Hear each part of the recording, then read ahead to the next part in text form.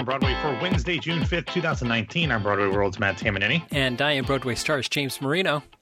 Ashley, we're going to have to figure out a way to get you in there without me having to introduce you for tomorrow's episode. I know. Since you're a freelance writer, your byline appears a lot of places. So we got to find a way to have you introduce yourself for tomorrow. I'm nomadic wanderer.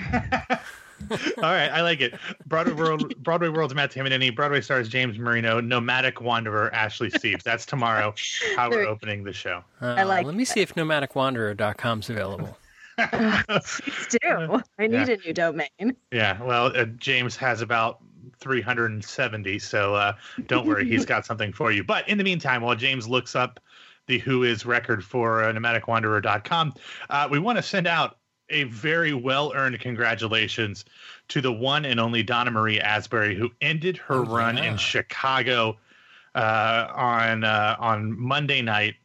If you are unfamiliar with Donna Marie Asbury, she has been in the Broadway production of Chicago for 20 years. She is normally in the ensemble role of June, but she also is covered for Velma and Mama Morton. And after 20 years, she's finally hanging up the fishnets. And she had a very emotional departure at the curtain call on Monday night. So we've got some pictures of that in the show notes if you want to check that out. But one of the things that I do at Broadway World is I manage the database. And I always, whenever I'm training somebody new that works for me to help with the database, I always do Chicago because the rotation of cast rotation there's not many people that come in and out of it. And I always start with Donna Marie Asbury because I can say, well, we know she's in it. So if she's in there and then I go back and forth with the list, I'm going to have to pick a new person in the Chicago cast to explain how to update cast lists in the Broadway World database because she gone. Donna, you've screwed up Matt's plan. Yeah, that's really what she's worried about. So selfish, Donna Marie Asbury. Oh, my goodness. Wow, that is, she had it coming. So, look at this. First up in the news, Lena Hall joins the cast of Evita at City Center Encores. Nope, wrong City Center show. Okay. Wrong City Center show. Lena Hall joins the cast of Bat Outta Hell, the musical. What in the hell is going on? A bat. Yeah. I still am not 100% sure this show is happening. I don't, yeah. And then they go out and cast Tony winner Lena Hall in the show? As we've discussed multiple times in depth on this show, Bat Out of Hell, the musical, has had a troubled road before finally making it to New York following successful runs in London and Toronto. But the only engagement left on the otherwise canceled national tour is this 5-week run at the New York City Center from August 1st through September 8th. Lena Hall, Tony winner for Hedwig and the Angry Inch, will be playing Sloane, who is the wife of the tyrant CEO Falco, who is being played by Bradley Dean. Yeah, again, why do you go with the name of another rock band? Whatever. Anyway, her character is described as, quote, a hilarious drunk, but also harbors a lot of regret in her life and spends much of the story pushing herself to break free from Falco as he becomes increasingly tyrannical and violent. FYI, Julia Murney and Jackie Burns both played the role in Developmental Labs a few years ago, so definitely getting all the belters in there. But here's the kicker, folks. Sloane sings at least parts in either duets or group numbers where she is featured the following songs. Who Needs the Young? I don't know that one. What Part of My Body Hurts the Most? Don't know that one. But also, It's All Coming Back to Me Now. I Do Anything for Love. And my favorite Meatloaf song, and one of my favorite songs ever, if you pay attention to the show, you already know, Paradise by the Dashboard Lights. Now, James, as our resident Selena Carvajalophile, what do you think about this news? Well, as I texted you, I said, gosh darn it, I'm going to have to go see this now. That is not what you texted me. Oh, Let's read the text verbatim. I'm not going to do that. This is a family show, and we only curse. We do curse on this show, but not often. But you're going to have to go see it. And that's the thing, too, is I feel like that's probably how a lot of the theater community saw this one, Ashley, because we talked about, James and I did on text, like, if you're going to say Lena Hall is going to do 5 weeks in a jukebox musical, the music of Meatloaf and Jim Steinman, like, that seems like a great thing for her voice, don't you think? Oh, absolutely. And, we were just talking about Lena Hall last night in regards to Evita, which, this is the polar opposite of Evita, which is kind of always what happens with Lena Hall. And she had one of my favorite celebrity cabaret shows a few years back, Cafe Carlisle. She kind of talked about her journey where she has been cast as sexy, she's been cast as sweet, and somewhere in between, and trying to find a category when she doesn't really fit into any of these predetermined categories. I would just like to see her in anything other than a rock musical for once. I don't think people realize how versatile of a performer she is, and she just has really gotten so typecast. But, I'll still go see it. I'll go see this very weird show that is starting to kind of feel like a fever dream. Did you see her in Kinky Boots? I did. So, but, Kinky Boots, not so she much a rock musical, yeah. Well, but she didn't have a song in Kinky Boots. Yeah. All of her songs got cut out of town or during previews, which is why she didn't, why she just chose to leave Kinky Boots to go do Hedwig. But, I mean, for those of us of a certain age, I remember Selena Carvajal on Legally Blonde Search for the Next Elle Woods. And so she can do the peppy blonde. She wasn't really blonde back then. It was weird strawberry blonde. She looks much better with this hair. Although that is her, she is naturally blonde. Nice. So yeah, I mean, she's great, and she's on the new. It was a TNT TV series. It's been moved to TBS, an adaptation or a spinoff or a prequel of some sort of the movie Snowpiercer, along with Daveed Diggs and Jennifer Connelly, which is coming up in the fall. So she's doing TV work. So I guess if you're gonna, so if she's going to do a musical, a 5-week run or whatever it is great to just get her back into that world, even if it's just for a short amount of time before having to go back to Vancouver to shoot season 2, which has already been renewed, despite the fact that the show hasn't aired yet. All right. What do we have in the recommendation section? Oh, man, it is the season for great features, and we've got 3 of them. First off, let's start with Time Out New York and the queen of downtown, Amanda Duarte. She has an incredible article called Making the sorry, let me get this right. Making the White Way Great Again, a political season on Broadway. And I'm just going to read you the first paragraph of this, her lead here. Broadway, a 150-year-old electrical parade that chugs through the heart of a theme park, aims to entertain, provoke thought, and perhaps inspire change among people from all of life's many walks.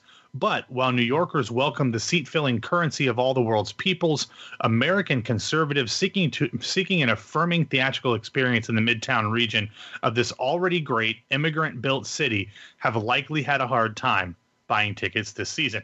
And in the article, Duarte goes through and kind of talks about the politics of the shows this season, from everything from the obviously political, like To Kill a Mockingbird and Hillary and Clinton, into things like Head Over Heels and The Prom and even Hadestown with American Son, Choir Boy, Boys in the Band, everything else, to Gary, all those things in between. It's a phenomenal article.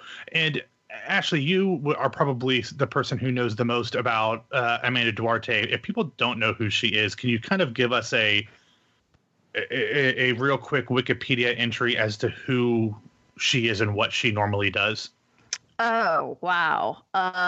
What she normally does is a little bit of everything, which is what makes her so great. She's part of the downtown cabaret scene, which cabaret in New York is split up technically into 2 parts, but kind of 3 parts, one of which is Midtown Cabaret, which is kind of your mainstream cabaret, if such a thing existed.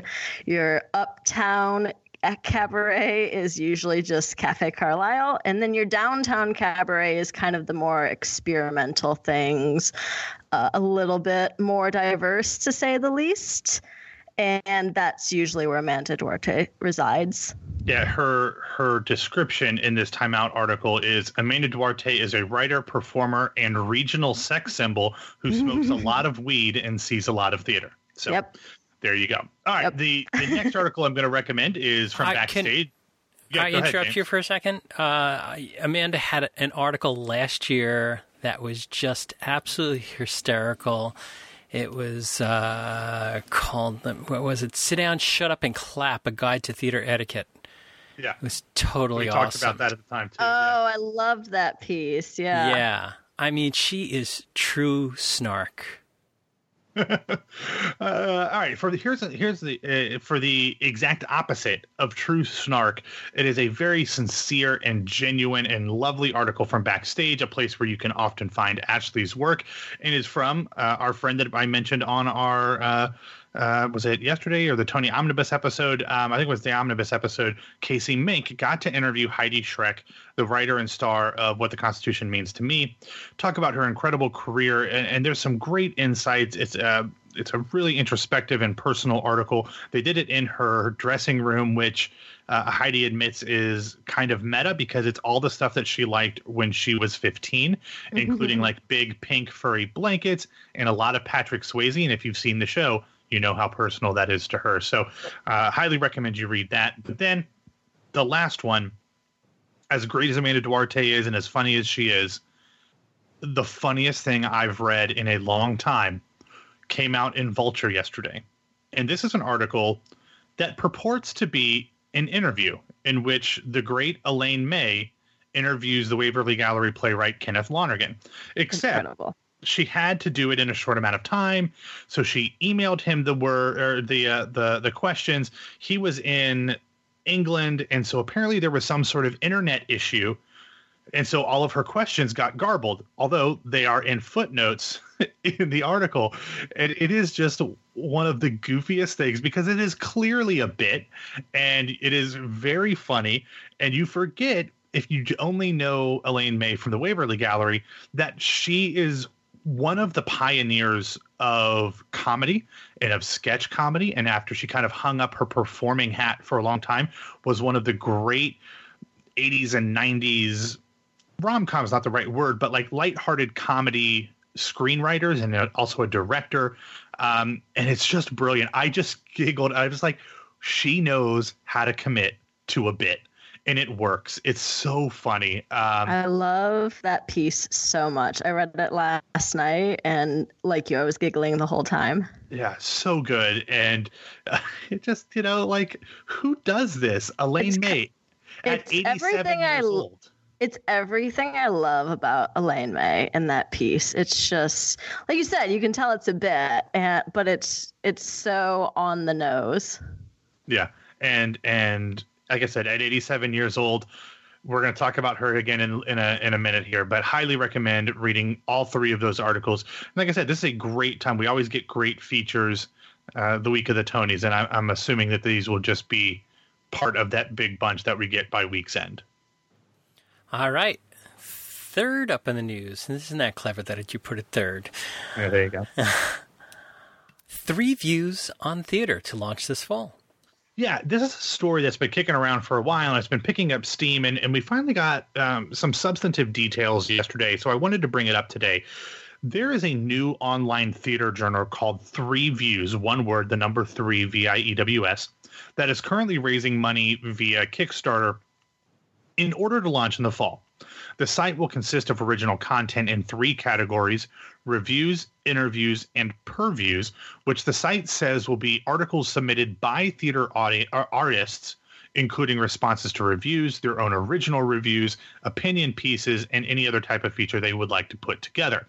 And while that is an interesting idea, and I love more, content in the theater community, when you hear who is behind this project, it really goes from, oh, that's a nice idea, to something you really have to sit up and pay attention to. 3 Views was created by the Lilies, a group that gives out the Lily Awards every year, a group that celebrates and advocates for women in theater, as well as a who's who of theater makers and cultural thinkers. Here are just some of the individuals on the founding circle: Kathleen Chalfant, Kirsten Childs, Madeline George, Stephen Adley Gurgis, Denai Guerrera, David Henry Huang, Brandon Jacobs Jenkins, Leslie Crone, Martina Mayuk, Marcia Norman, Lynn Nottage, Antoinette Nwandu, Sarah Rule, Robert Shankin, Rebecca Teichman, Liesl Tommy, Marissa Tomei, Paula Vogel, and more. If you say that two of those people are involved, I'm going to sit up and notice. But all of them is incredible. But that's not all. They've already recruited a number of people to supply articles, including Alison Bechtel, Eve Ensler, Roseanne Gay, John Guare, John Lahr, Cynthia Nixon, Mary Louise Parker, Wallace Shawn, Gloria Steinem, and more. It's just, the amount of people that they've gotten to be a part of this is incredible. This site will also invite poets, nonfiction writers, visual artists, and other cultural critics to write about the theater. Guest editors will rotate on a monthly basis, and the site will always leave room for artists to answer back in order to create a dialogue. Now, James, you are somebody who has launched a theater website or two. What do you think about this type of voice, collective voice, joining the conversation in the theater criticism and feature writing community? Well, when I launched Broadway Stars so many years ago, it was a big empty playing field. So we were, in essence, one of very, very few websites out there. Now there's just a million different platforms, and I think that the big power hitters that you just mentioned is necessary to launch any new media site.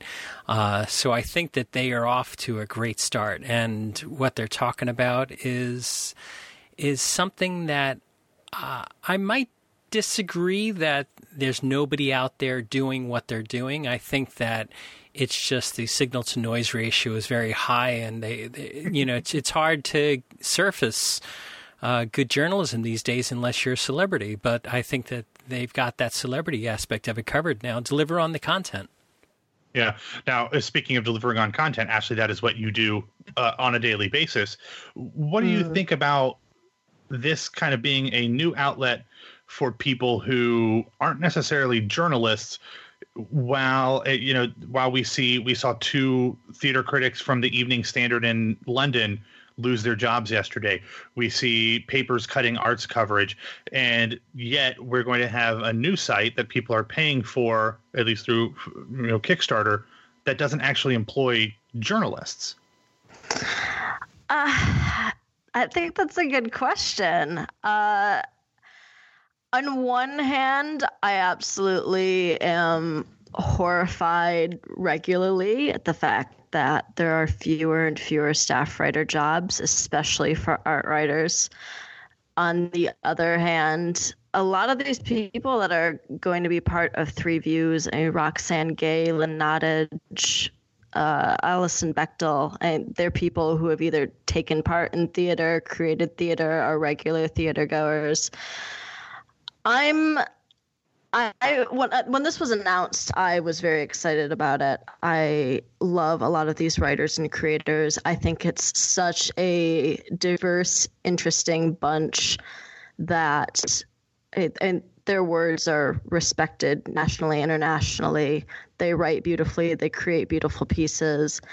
And that they're going to have unique, interesting things to say. Now, as James said, yes, a lot of this content is already being created by people, and it's, for the most part, being created in a vacuum that some of the whiter voices tend to get amplified, the celebrity voices tend to get amplified, and you're not hearing a lot of the views that we should be hearing. I think Three Views is going to, even though it is celebrity, I think Three Views is going to cut back on that a bit.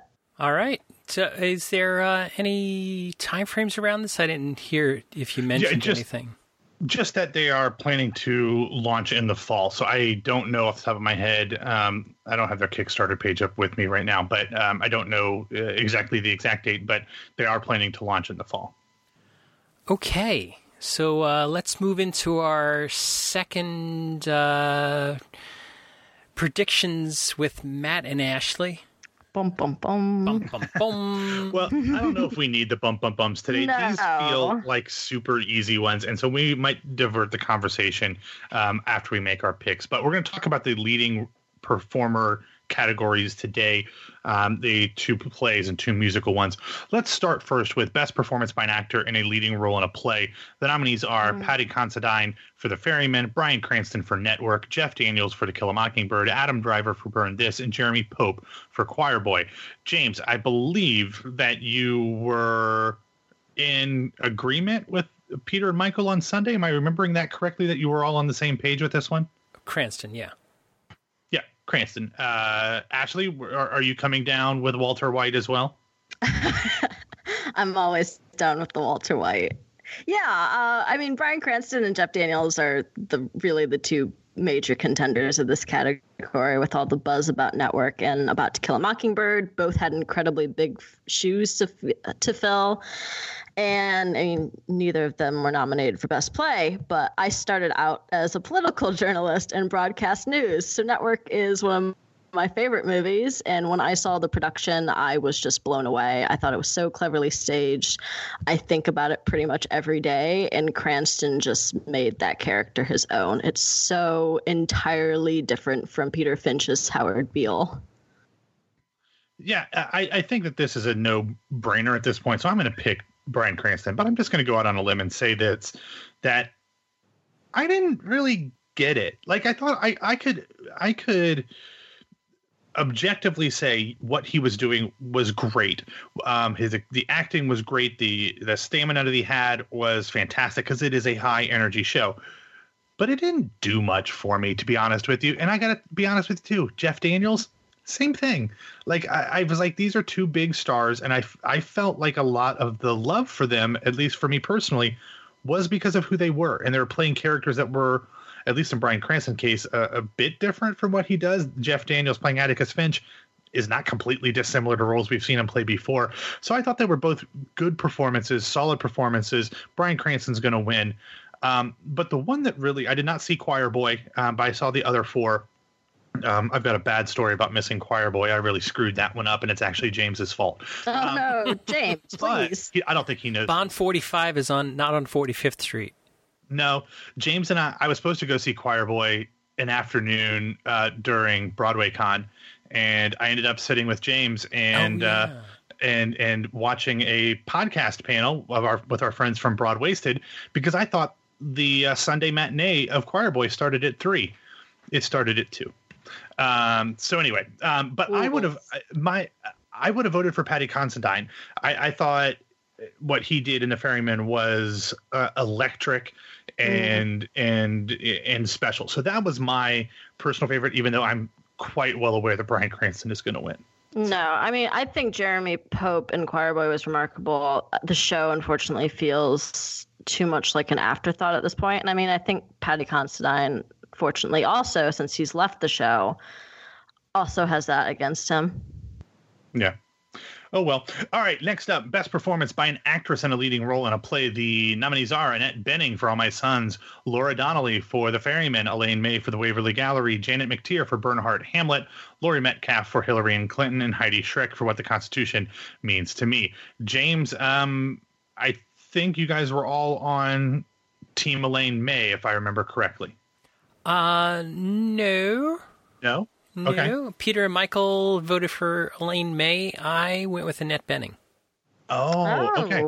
So you decided that was going to be the one where you were going to be wrong. Yes. Yes. Once a year I pick one category and I say, this is where I'm going to blemish my perfect record. Gotcha. And this was okay. the one. Yeah. All right.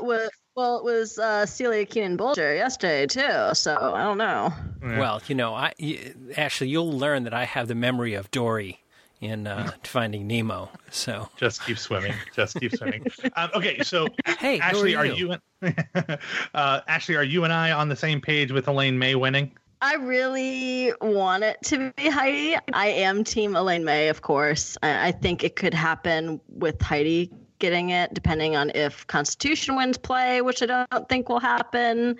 They may say, well, we're not going to give you play, but you wrote this thing and you acted in it, or, quote unquote acted, since a lot of people seem to be on the fence about that. Let's give you this at least. But I don't think it will. I was so blown away when I saw Elaine May in the Waverly Gallery. like the piece that we were talking about earlier. It just exemplified everything I love about her, and she just tears into your whole soul and delivers such a funny and frustrating and heartbreaking performance. I can't see her not winning, especially after the drama desks. In another year, I think Annette Bening could have won. I think Heidi could have won, but all things considered, I think it's Elaine May's year. Yeah, I agree. Okay, so let's move on to the musical categories. I wanted to save one that would seem like it could be a controversy, but I don't know that either of these are. Best performance by an actor in a leading role in a musical. The nominees are Brooks Ashmanskas for The Prom, Derek Baskin for Ain't Too Proud, Alex Brightman for Beetlejuice, Damon Dono for Oklahoma, and Santino Fontana for Tootsie. James, refresh our memories on your pick. We were all Santino Fontana. I just wanted you to do the accent. All I wanted. Okay, Ashley. I know that you and I share similar feelings about Tootsie. Oh, good. So, and I've voiced those fairly clearly on this show before. But go ahead and tell us who you think is going to take home this trophy on Sunday. It's going to be Santino. Brooks Ashmanskas is that class of actor, and they all seem to be occupying Broadway right now. Just remarkable physical comedy actors like him and Beth Level and Julie White and Christine Nielsen and Nathan Lane. I love Brooks. I will see him in everything and anything. I think his performance in The Prom is so over the top and so sweet and so touching, and few actors can embody that like he can. I love Santino. I hate that he's in this show, which I hate. I unfortunately think it's going to be a runaway for him.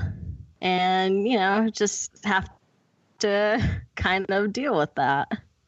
Yeah, I think it's going to be Santino. And again, I'm going to throw him in the same category as Bryan Cranston and Jeff Daniels. I get why that performance is impressive to a lot of people. It just didn't do much for me. I mean, Santino and his Michael/Dorothy was by far the least interesting character in that entire show for me, except for maybe Julie Halston, who I thought her character was kind of forgettable, and forget the fact that Michael McGraw's even in the show, a Tony winner who does almost absolutely nothing. But of the main group, he just didn't do much for me. But I understand that it's impressive, I guess. And he's probably going to win. A hard, I guess. Yeah, I have nothing against. I love Santino. I have nothing against him. It's just like I understand why everybody's praising it. It just didn't do a ton for me. So. I can rant about Tootsie all day. We'll have another chance to do that at some point, I'm sure. So, yeah. All right, last category for today: best performance by an actress in a leading role in a musical. Stephanie J. Block for The Cher Show, Caitlin Kinnunen for The Prom, Beth Level for The Prom, Eva Noblezada for Hadestown, and Kelly O'Hara for Kiss Me, Kate. James, we know, along with Lena Hall, your predisposition to picking everything Kelly O'Hara, but I do not believe you actually picked her to win in this category. So Michael picked Beth Level, Peter picked Stephanie J. Block, and I picked Caitlin. Ooh, dissension. Okay. All right. So we've got one that at least this week on Broadway crew disagreed on. Ashley, where do you think this one is going? I would love Caitlin to win. I would love Stephanie J. Block to win even more, though. This is my favorite category every year. I love the performances every year. I love the performances this year. To me, it just feels like a lock for Stephanie, and I really hope it is. It's another one of those it's just time for.